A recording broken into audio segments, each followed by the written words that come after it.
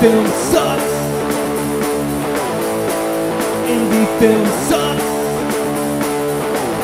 It's the Indie Film Sucks podcast. Yeah.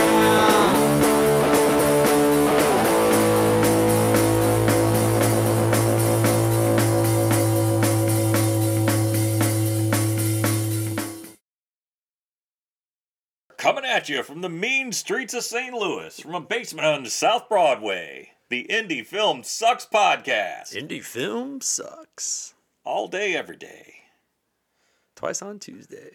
It sucks all day, every day, huh? Well, not every day. All right. What's your suck? My suck is you're always asking me for the first suck. That's my job. Man. I just look at you. I'm not. It's. Well, you know, we do always talk about the suck because there is quite a bit of it, but there's also a lot of non-sucking, which is pretty cool. So I want to say a non-suck. Is that cool with you guys? I'm gonna go there too. Okay. Okay, great. The non-suck is when you get a call from Chris saying, "Hey, I got another role for you," or "I got another script for you to read."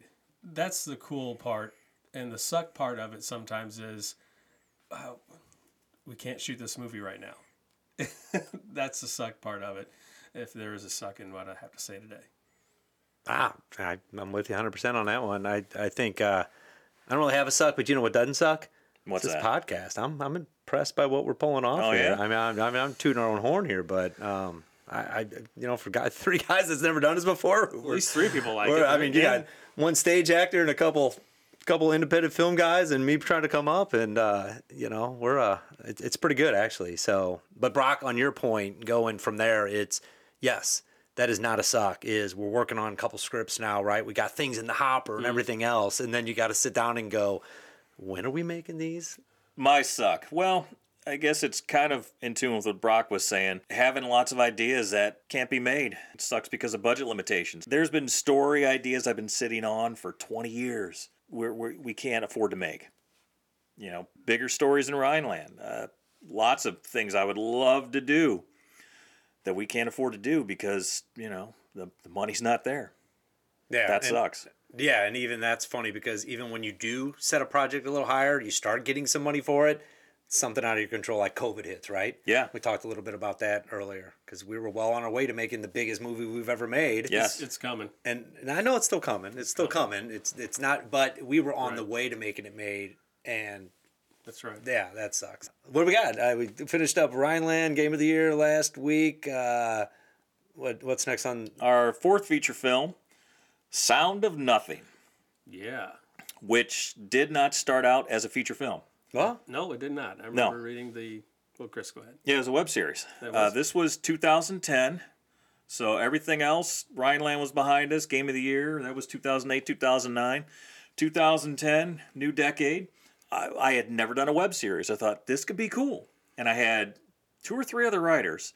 And each of us broke down this 10-episode web series. And it was pretty good. I mean, we've done a couple of features, done a mockumentary. So how about, the fourth big thing we're going to do? Let's do a web series. What changed all that was the cinematographer that we got. Because I was friends with the editor, and she was friends with the cinematographer. She introduced me to this guy, and he was really good.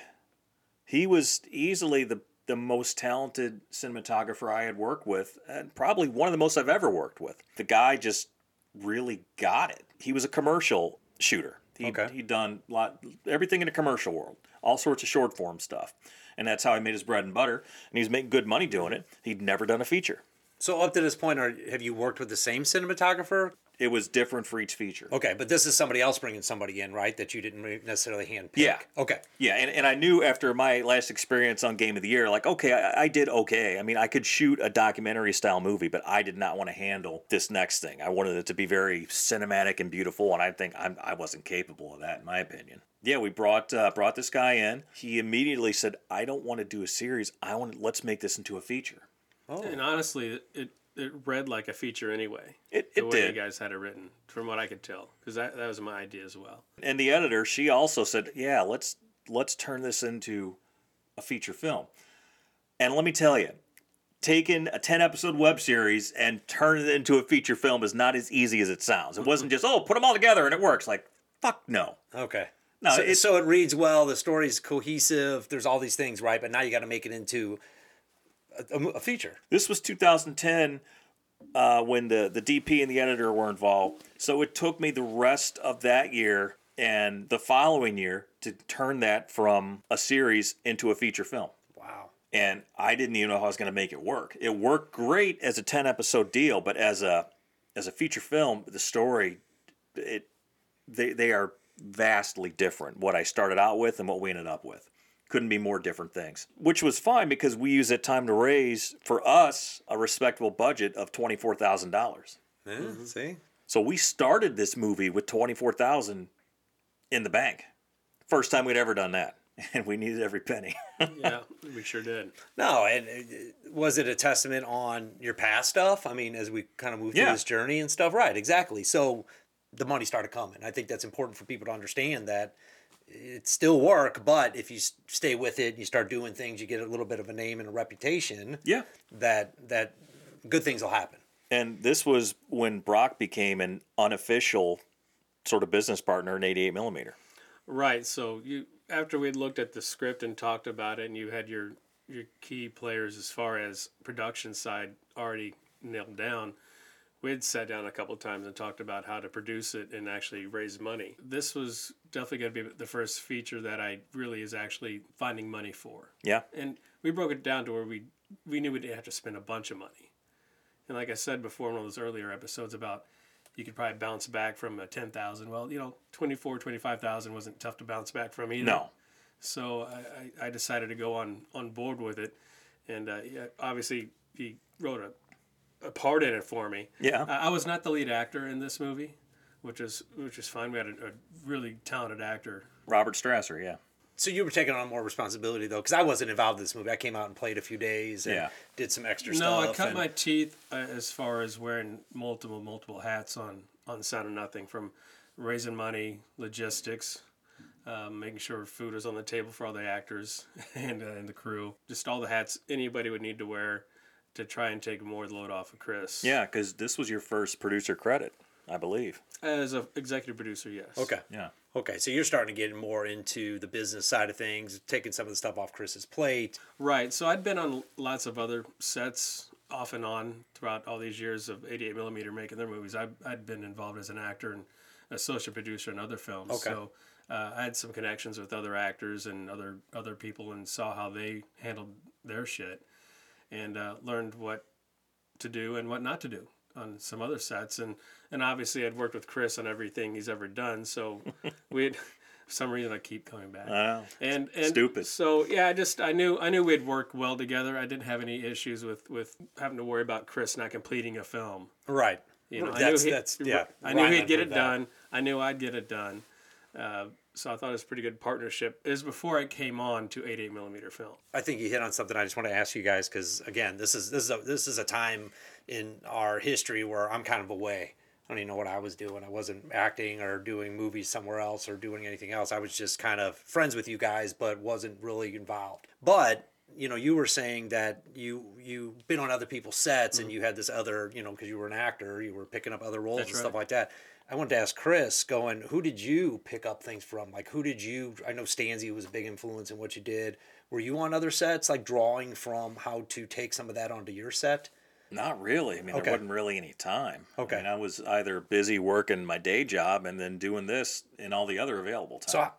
So how did your sets, because the day one I walked on them, they were always run like a movie set. I didn't know what a movie set was, right? But I assumed that that's what it was, and that's pretty much, now that I've done it a while, it is what it is, right? Well, the experience of the people that I've been working with for years. Okay. I mean, a lot of the crew came from Rhineland. So they went through that, 3 year. If they could make it through that shit. Went through that 3 year hell. They worked They had on a gold star just for... Yeah. Well, I mean, you have always set this standard of professionalism on your sets, right? Yeah. And you've always had that. It's always just gotten better as you can provide more things. As money comes in, it just increases. The respect and the professionalism never changes. It's just maybe the spread's a little bit better for the food. Sure. Or we have a few more grips, or we have a few more things. I was just always impressed. Everybody sees the blue collar grit that I think 88 millimeter still has today. Everybody just pitched in, and most of them did more than what they're supposed to do. It does take leadership with Chris and other people on the set, like a good DP and other producers and other actors stepping up. So it's just a really good group of people that we just keep working with. On a low budget indie, everybody has to step up and do multiple jobs. If they don't, they're not going to last. No. Yeah, we've had some really great, I call them kids, because some of them right out of college or still going to college, being PAs, and some of them advance pretty quickly. Some of them leave very quickly. No, you said That's the advice I give to anyone who's looking to start out in filmmaking. Get on sets, work as a PA, and if you bust your ass, people will notice you and they will promote you. Right. Absolutely. Yeah, I think that's important. I mean, we had that young lady that worked on Red Night of Skies. That's shit. She's making her living now Exactly. as a PA. Yeah. And she's going from gig to gig because she kicked ass. She'd never worked on a film set before. A friend, an associate producer on this film, recommended her. I said, okay, well, we'll try her out. Because I've heard that hundreds of times. Oh, so-and-so would love to work on this movie. And, you should bring out someone. Okay, fine. Look, man, I will take anybody on a film set, right? And I will give you enough rope to hang yourself with. If you show up and work, fucking A. Right. But if you just want to show up because it's going to be so much cool. And it's like, man, making a film is hard-ass work. Yeah. It really is. So that's why so many people burn out and quit, because it's not all fun. It's mostly not fun. It's mostly work. Right. Well, let's get back to Sound of Nothing here. All right. So Sorry, anyway, Sound of Nothing. We decided, okay, it's going to be a horror film. Absolutely, we're going to make a horror film because horror sells. Let me repeat that, because horror sells. It's one of the few independent genres that sell. They're very loyal fans. Yeah, very loyal Very fans. loyal fan base. The other thing we thought, Brock and I sat down and said, we need to have a name actor in this movie. We need to have a name, play the villain. The trouble was we did not have enough money to pull that together. And that's what every independent film has trouble with. You need money to get the actor. You need the actor to get the money. Yeah. It's a catch-22. It's a goddamn loop. It's hard to break. So we were going to hire a couple of working actors, great actors in Hollywood, who have been on some shows, but they're not names. And Right, yeah. So I'd done a few things with some recognizable faces, and we were in contact with them. We decided, I think what you're getting ready to talk about, we decided, is their name really big enough to, I guess, how much money are we going to pay them? Are we going to get that money back because of their name? how that happened was, I was talking to Eric Stanzi of Wicked Pixel Cinema. What do you think, Eric? We're going to hire these guys. Well, they're Hollywood actors, so they're kind of names. They've been in some known shows. And he says, Grega, they're not names. They're working actors. You're not going to get Bang for the buck. You're not going to get any bang for the buck. I'm sure they're great actors, and they are. They are. They don't have the name recognition, so we couldn't gas them. Right. We could afford them. We could have raised enough money to afford them, but it wouldn't have made a difference if they were in it No. or not. No, So- I think that's key, because now you're learning how to spend the money Yeah. the proper way, right? Because we would have That paid. would have been a burn. We would have paid a good chunk of money hiring some great actors. Sure. Whereas instead we used local actors who also did excellent work, and we had an opportunity to have a big fuck up, and we avoided it. Yeah, no, I think that's key, that you thought through it, you didn't rush to it, and you didn't take some formula that's proven and insert something that wasn't proven, right? Yeah. Because they were working actors, you guys had to learn that, and you reached out to people, Yeah. and you asked questions, and you found out, and you didn't spend a bunch of money you didn't know. Even though, nothing against actors were probably really awesome. So we get rolling on Sound of Nothing, and we are 5 days into the production. Literally 5 days. Actually, on the second day of the production, there was almost a riot amongst the crew because our stellar, incredible DP, who was very good, he took like 6 hours to light and set up one shot. What should have been a relatively quick and easy first day was like twice as long as it should have been. It looked fantastic. It looked great. I get to set the next day, and I'm feeling pretty good, right? I'm in a good mood. Like, man, we finished the first day. Here we are. And then the crew pretty much as a single unit bum rush me, and they say, look, we're not going to deal with this bullshit. If he doesn't knock this shit off, we are fucking out of here. I was like, oh, shit. I did not expect that at all. And that was like the key people on the crew told me, like, look, we're not going to deal with this shit. This guy's a perfectionist. He's taking too goddamn long, and he's kind of fucking rude. And so I was like, oh man, so I had to reassess everything. And honestly, on the 5th day of shooting, things pretty much came to a head. This is a great dude. This is a talented guy. Okay, good way to but, put it. But very difficult to work with. Yeah, I saw that coming. So I guess the second weekend or third weekend we were getting ready to shoot, because we were shooting this on weekends. Of course. This Yeah, is- it's independent film. That's I right. wouldn't think anything different. No. Yeah. So we went to the DP's house, and he. That's wait a minute. remember Hold the- on. That sounds like you guys are gonna go You remember this, Greg? Yeah. confront him. And we No. we were talking about how the scene should be going, and Chris is talking about the acting, and the DP's trying to set up his living room. I understand what he wanted to do, but it's like he was pre-lighting his living room for something we're going to shoot at a whole other location. Oh, And Chris is just like his face is getting red and everything, and I knew from there things weren't going to go very well. Everything that he worked on before, he had pretty much unlimited budgets, could do whatever he wanted to do, and a short time frame to do it in. So he's making a 30-second commercial. They can take 10 hours to do that. correct. They do, and this would have been his first feature, and he wanted it to be perfect. Yes. I get that. I Right. totally get it. And I think that's the key for. But he didn't understand independent filmmaking. No. Was the issue. I'll give you a good example. When we were location scouting, we scout out this very same diner that we shot in. Before we go in there, I said, okay, man, look, I have done a lot of on-location stuff, and you have to handle this a certain way because these people, they don't understand anything about filmmaking. They don't understand anything about what we do. So if we go in there and we start throwing out film terms and we're walking around setting up shots, we're going to freak them out, and they're probably going to say, we don't want you to shoot here. Okay, so just follow my lead. He's like, okay. And we go in there, and he immediately starts setting up shots and talking about film terms. And I'm looking at him like he's crazy. And the owners of the place are looking at me and him like we're crazy. Everything I just told him, he was ignoring completely. So I've got to go to the owners like, that's how camera guys are, man. They don't understand how this Well, crap I thought you were works. going to give them the bait and switch. You know what I mean? Right. Like, oh, tell us one thing, you're going to do another thing because I see crazy over here. Yeah. Already getting ready to So I tear out tables. So I gotta glad hand them and talk them off the ledge because they think, oh, this is more complex than it's gonna be. Because let me tell you something about locations. Shit always takes longer than you think. It always takes longer, and there is nothing worse than getting your location pulled, especially if you're in the middle of a shoot. I've been there where we've had to talk fast because they're getting ready to kick us out the door. I got tons of location stories. I've only been doing it for a little bit. So, Yeah, I mean, it's nothing just- worse. Well, I mean, most of the time you get it when the business is closed, and guess what? It's going to be open the next day, so you got to get everything on that day. I mean, it's just there's a ton of things with locations. Yeah, so anyway, so I knew we were going to have an issue, and sure enough, 5 days into the shoot, it's like, okay, we can't do this. So our first assistant camera, he stepped up. He was technically the DP for the rest of the film, but honestly, great dude, great guy, older gentleman.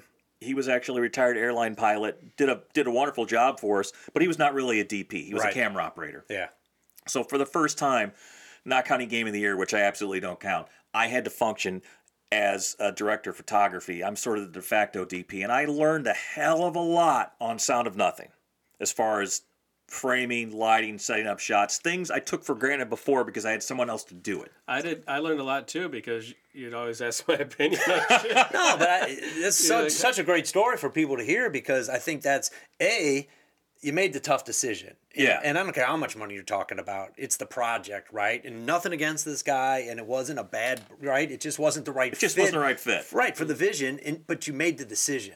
We both kind of sat down together and said, yeah, we're not going to be able to do this. No, independent film's fast pace. It is. You get the shot, and you hope you got what you got. Sometimes you could take a little bit longer, but you plan the scenes that you know are the most difficult for the longest time. Yeah. And the easy stuff that you think's easy, nothing's easy, but the diner scenes, things like that, you're like, hey, I got a set amount of time here because I got to move on. Yeah. No, when we were shooting the final scene of the movie in this abandoned YMCA, just outside was a Christian rock band playing in a park. Very last day of shooting. And our actor was leaving for England literally the next day or something like that. And how many scenes did we have to shoot that last day? We had to shoot so many scenes. It was like 30. It was like 30 scenes. Yeah. And 30. I didn't think we were gonna get that done at all, because we had like 2 days to get all this stuff knocked down. We almost lost the location because a production assistant inadvertently insulted the owner of the building. She said something, and the owner took it the wrong way. Oh no! And I had to call her up, and I had to eat a mountain right. of shit That's right. I forgot from the all owner. that. I had to. Oh my God! I just had to eat so much shit because we couldn't lose this location. Yeah. And I just had to apologize. I don't know what was. It was just. I remember the next day I had to do the same shit. Yeah. I had to eat some Crazy. shit, Yeah. I mean, it happens. I It get happens. it. Right. Yeah. I mean, exactly. if you're in a situation and you absolutely can't lose it, you got to do everything you got to do to keep that location. Especially when you don't have a contract, you don't Yeah. have signed paperwork, and you're just going. Yeah, 'cause And people are doing you favors, right? if they throw you out, you're just boned.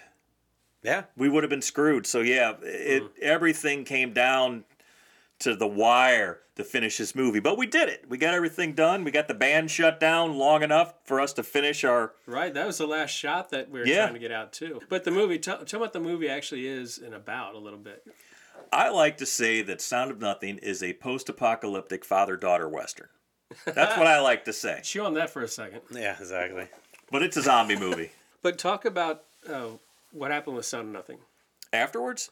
After we finished, wrapped, and where does it go from there? Well, after we wrapped up Sound of Nothing, we again did the local screenings, and we won a couple of awards locally, and we got into even more festivals than Game of the Year did. Yeah. We played in a number of festivals around the country. Mm-hmm. The biggest might have been the Freak Show Film Festival in Orlando. That was a great time. We went down there and enjoyed the festivities for that showing of our film. Yeah, and it was 2013. Cardinals were in the World Series. Yes. Me and Brock and Robert, the lead actor, were the only Cardinal fans in this bar we were in with a bunch of Boston fans. We had a good time, though. We had a good time. We won the game. Nice. One of the few we won in that series. But the screening, man, you're gonna see this in so many screenings. This is what I mean when you get into festivals. So when your movie when the movie before you're screened, it's packed with all the locals and they're watching this movie and everyone's excited and it's great. And then that movie ends and everybody fucking leaves. And then there's a handful of people left to watch your movie.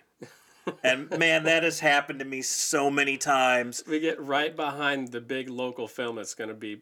Is that the one Yeah. where you said that all of a sudden it's like everybody left to go see the big It's local happened a couple film, and then times. yeah, It's happened a couple times. Yeah, where everyone is in the theater to see the big local movie, and then they show our movie, and everyone leaves. Yeah. Everyone leaves before ours start. yeah. And then tell them about the screening on this one, actually. Oh man! This is heartbreaking. Again, I've had so many bad screening experiences. Sound of Nothing. The audio was out of sync. Oh, that is nothing worse than that. The whole goddamn Oh, thing. that would just drive me Yeah. nuts. It was horrible. Yeah, God bless it. and the picture didn't look that great. It was I don't know what the Picture looked projector- muddy. The projection, the audio was out of sync. Just enough to just make you want to kill yourself. They made this cool film look like a student film. And Brock and I are sitting in the back, just kind of moaning and groaning, and I was so embarrassed me too. I was like, let's just leave. Let's just leave. because we've seen it on big screens. That No, right. shown I mean, obviously you Yeah. wouldn't have released it if it wasn't right. You Yeah. know what I mean? I mean, that's part of the But gig. we still won an award there, so what the hell? we did. Yeah. Robert won Best Actor award. Yeah. No. We also came up with something else. Oh, you mean The Offer? Yeah. What?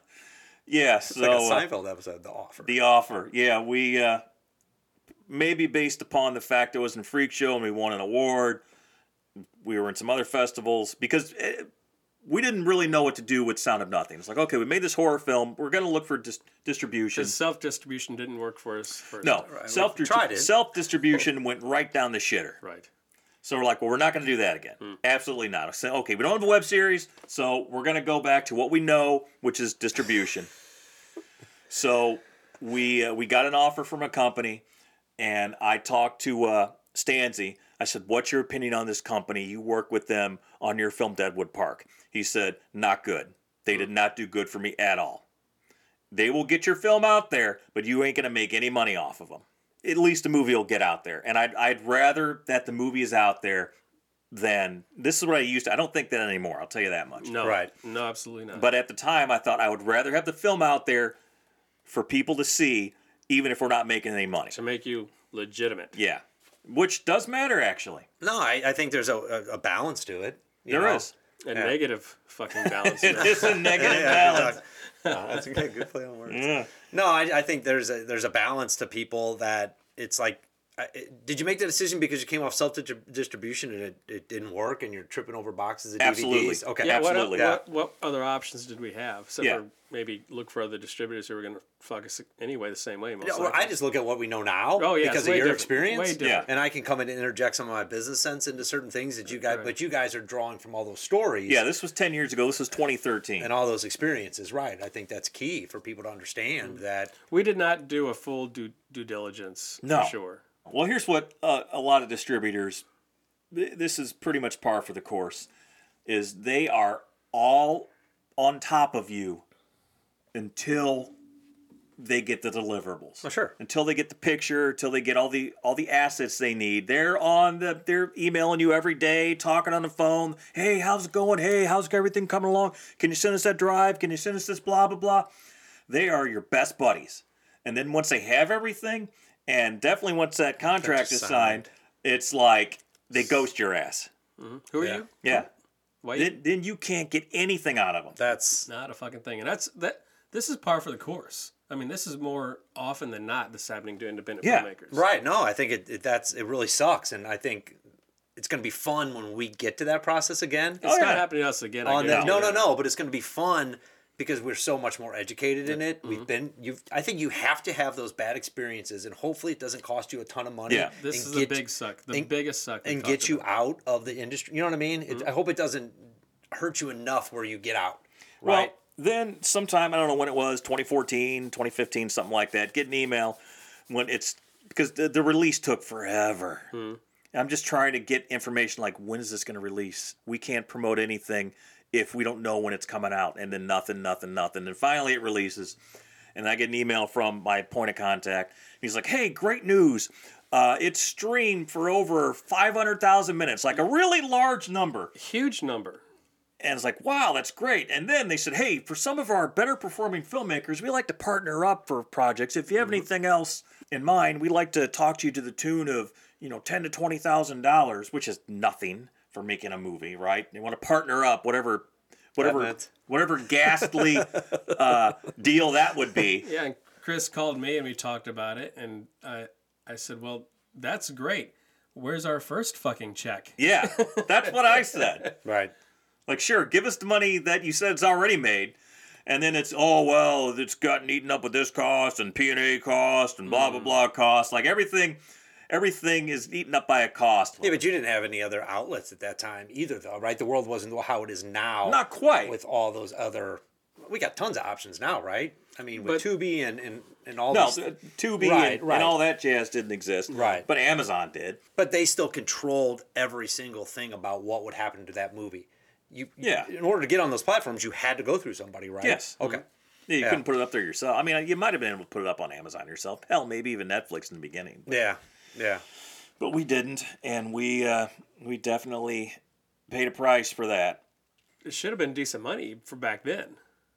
No, Now it's- he was telling you the right stuff. It's Yeah. just it all leaned their way. Yeah. They just, weren't paying, weren't giving any reports. Every time they would respond, oh, in 2 weeks you're going to get a check. In 2 weeks you're going to get a report on how many times it's been viewed and get a breakdown. We knew it was going to be bullshit. Right, they shut but you up they at and- least should have. But they still Yeah, eventually we, got a lawyer and rattled sabers, and they cut us a little check for a few grand, and I think altogether might have gotten $3,000 out of it. It paid for a lawyer fee. Actually, probably not even that much. Yeah. Right.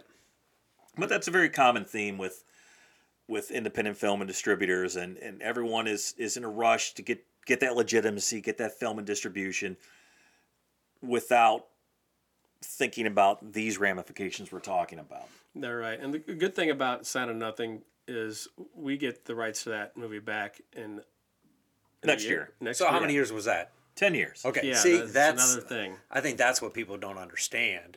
you had to make the mistakes. I think you had to go through that journey, or we would be making them now, per se. Oh, sure, right? yeah. I mean, because you have that experience. At the time, I didn't even care. I said, yeah, 10 years, whatever. Let's just sign it. Otherwise, because we're not going to go through the self-distro experience again. At that time, Right. it didn't work. The shame of it is when you go with the distribution company like we did, if they would have been up front, we'd give them business again. We Right. would have probably partnered with them and said, hey, you guys are doing great. We'll keep putting out content. You guys keep putting us on platforms. We got a great partnership here. Yeah, that's... So for however much money they screwed us out of Sound of Nothing, I'm looking at how much money they're going to miss out on all the other shit we're doing that they're not going to get a dime from. Yeah, that's the whole... That should that be the crazy? whole point of this thing. Yeah. Is everybody makes money. Right. And the people at the top, the people who control it, make a little bit more, and that's Yeah. fine. Right. But with so many distributors, it's they kill the goose that laid the golden egg. That's right. That's the really sad thing. If everybody was honest, everybody could be making money. Right. Not just a handful of people. And the people who are making money, the distributors who are making money by screwing over people, they could be making more. Well, the market would dictate whose films got picked up because Yeah. you have the right formula, or it was just a good film. Because there's a lot of good films out there that There are. should get picked up. Certain genres, right, sell better than others. Yes. And I get that. As a businessman, from a distributor standpoint, I'd be like, no, I know what sells. You give me these 3 things, and now your movie's got a shot. Okay, now I know I got a legitimate shot because he's an honest man. You're just not getting that. Yeah. And it's not that every distributor screws over every filmmaker. no. Some filmmakers just don't make sellable movies. You could make a very good That's movie. true, too. It's just not marketable. If you make an art house avant-garde picture that doesn't have elements that the general population wants to watch, it's going to be a tough sell. And it's not necessarily the distributor's fault. Unless it's something for your certain group of people and you got millions of people following you and it's just for them.